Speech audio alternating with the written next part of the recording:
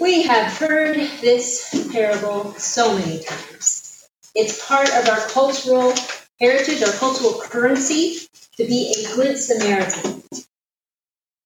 Let me tell you a little bit about this parable. So just on the surface, the road to Jerusalem from Jericho is deadly, really deadly. It is barren, it is rocky, and it is a mountainous journey for 14 miles. Okay? 14 miles. The elevation drops from 2,500 feet to 800 feet below sea level. Okay? So that's a 3,300 foot drop in elevation. In 14 miles, that's pretty quick. It is steep ascents and descents, cliffs, rock sides, and little resources for travelers. It was known at that time as the Road of Blood because hiding in those rocks and in those crevices were robbers who preyed upon the travelers who were unprepared. Now, the priests and the Levites. In this time, these were the Jewish servants of the temple. And for them to touch a dead body would have meant being ritually unclean for 7 days. Now, you might think, okay, 7 days, but 7 days they wouldn't be able to be with their family. They would have to quarantine completely away from the entire family and friends, and they wouldn't be able to do their work in the temple, so their livelihood, for 7 days. And there was extensive purification rites that they would need to go through during those 7 days in order to be declared clean again.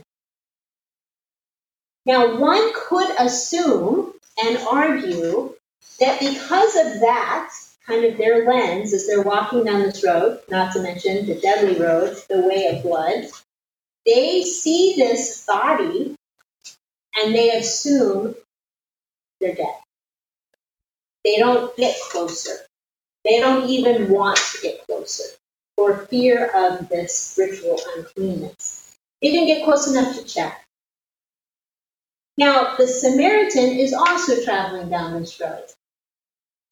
Universally maligned at the time by the Jews, the Samaritans were the outcasts in that area.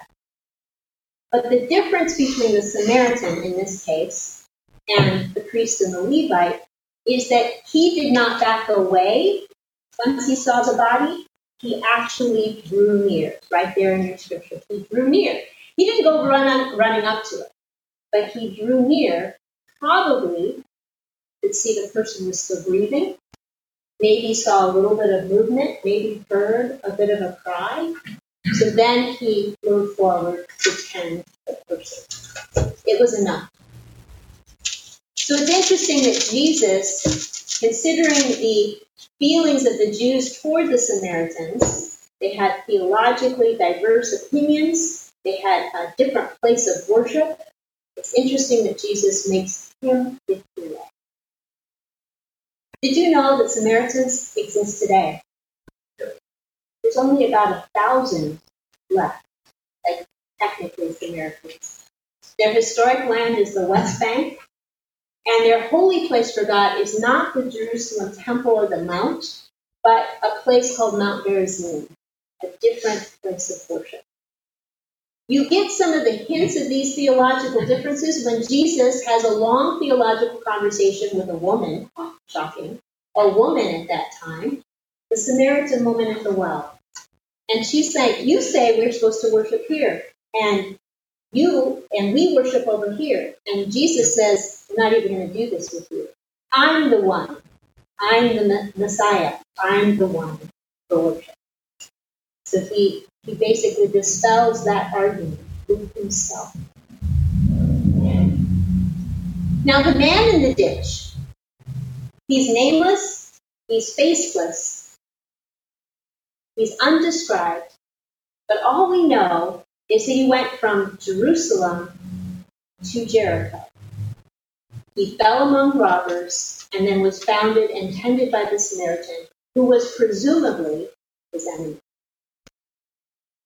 A parable is is meant to invite us in. It's meant to communicate something deeper than a tweet or a newspaper headline.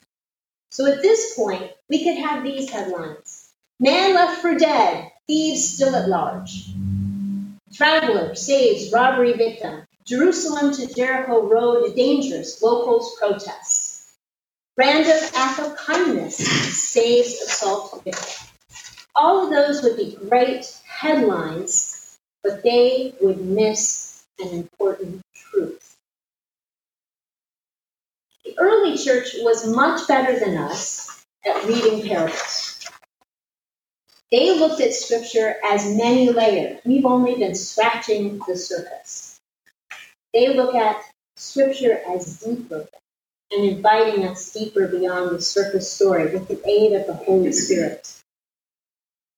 This is how Scripture reads itself. In Scripture, we have Jesus and Paul and Peter and many others quoting the Old Testament and putting a new reframing on those stories in light of the life, death, and resurrection of Jesus Christ. So Scripture, we have the model of this in Scripture itself to read more deeply into the stories.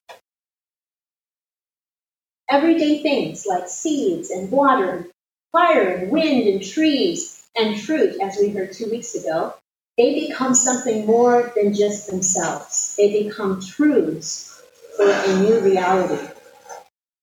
And the same is true for this parable.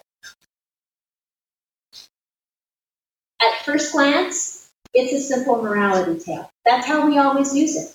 Who are we supposed to be? Who are we supposed to be? Samaritans. We're supposed to be the Good Samaritan. We're supposed to stop and help strangers. Or maybe we might spin it a little bit and say, shocking, help might come from the person you least expect it, the person who is your enemy. Now, don't get me wrong. These interpretations are great, and we need more of that in our current common life together. But this parable isn't as set up as how to live this life, what we must do. That is not how it's set up. Look again.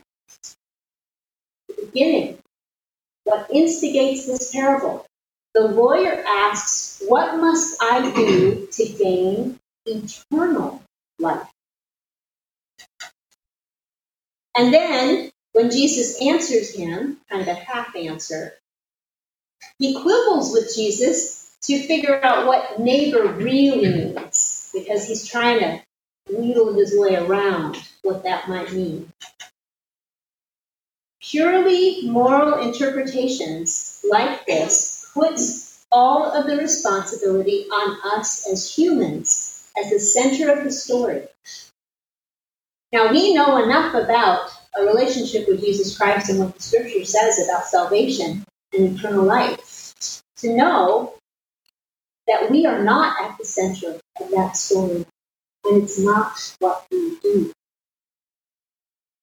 From the earliest days of the church through the centuries, the church has read this story not as a prescription for earning eternal life, but a description for how we have already received it. I'm going to say that one more time. It's not a prescription for how we earn eternal life, but a description of how we have already received eternal life. Jesus invites the listener to acknowledge the mercy that they themselves have already received. So now I invite you to close your eyes, and I'd like for you to listen again to this parable. Do not cast the Good Samaritan as what you should be. Cast Jesus in that role. And cast yourself as the person in the dish. A man was going down from Jerusalem to Jericho and fell into the hands of robbers, who stripped him, beat him, and went away, leaving him half dead. Now by chance a priest was going down that road, and when he saw him, he passed by on the other side. And so likewise a Levite, when he came to the place and saw him, passed by on the other side. But the Samaritan, while traveling, came near him. And when he saw him, he was moved with pity. He went to him and bandaged his wounds, having poured oil and wine on them. He put him on his own animal, brought him to an inn, took care of him. The next day he took out 2 denarii, gave them to the innkeeper, and said, "Take care of him, and when I come back, I will repay you whatever more you spend." Now, lest you think I'm making up this interpretation of Jesus as the Good Samaritan, here is what Origen, one of the greatest theologians of the early church, wrote. The man who was going down is Adam. Jerusalem is paradise, and Jericho is the world. The robbers are hostile powers. The priest is the law, and the Levite is the prophets, and the Samaritan is Christ. The wounds are disobedience. The inn, which accepts all who would enter, is the church. The manager of the inn is the leader of the church, to whom its care has been instructed. And the fact that the Samaritan promises he will return represents our Savior's second coming. Other interpreters have built on this. Augustine, Chrysostom, Irenaeus, Ignatius. They have built on this and added that the oil is the anointing of the Spirit, often done in those days at baptism, and the wine is the Eucharistic chalice, the blood of Christ. Better headline for this parable is God saves humanity and promises to return. Jesus artfully answers the lawyer's question with a description of himself and his mission. We are God's neighbors. We are God's neighbors. In John chapter 1, there's this beautiful line talking about Jesus taking on human flesh and moving into the neighborhood. That's what the Greek says. He moved into the neighborhood. He is now our near neighbor. But the lawyer didn't get it. The lawyer didn't get it. And we don't often. He was looking for a checklist to get eternal life, and Jesus offered him a relationship. The lawyer was confident in his ability to love God and love his neighbor perfectly. And Jesus was trying to show him it was impossible to do what the Good Samaritan did every single moment of every single hour of an entire lifetime.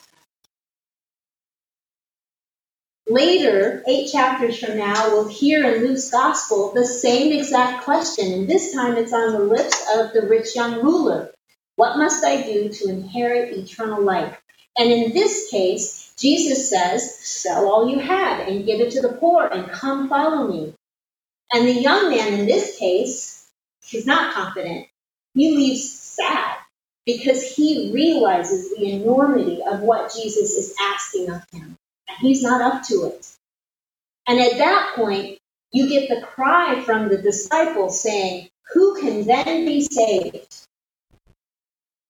And Jesus says, with humans, it's impossible. But with God, nothing is impossible. Putting it squarely back to where it belongs, not on our shoulders, but on Christ's. The lawyer focuses on himself, not the one pulling him out of the ditch, giving him mercy. So where do we go from here? Where do we go from here? How do we live this next week? It's not about you. It's about who God is. And it's not about what we do, but what God has already done. You have received eternal life. Now share that life with others. You have received mercy. Share that mercy that you have received. It's not about being a good person, but sharing the joy of knowing the person of Jesus Christ. You have been brought out of the ditch by God, your own particular ditch. We each have one. We each have one. And with God's help, find other people who might be in that same ditch and share with them the mercy through Christ that you have received, God's own love. Why? Not to earn heaven, but to share heaven. Yeah.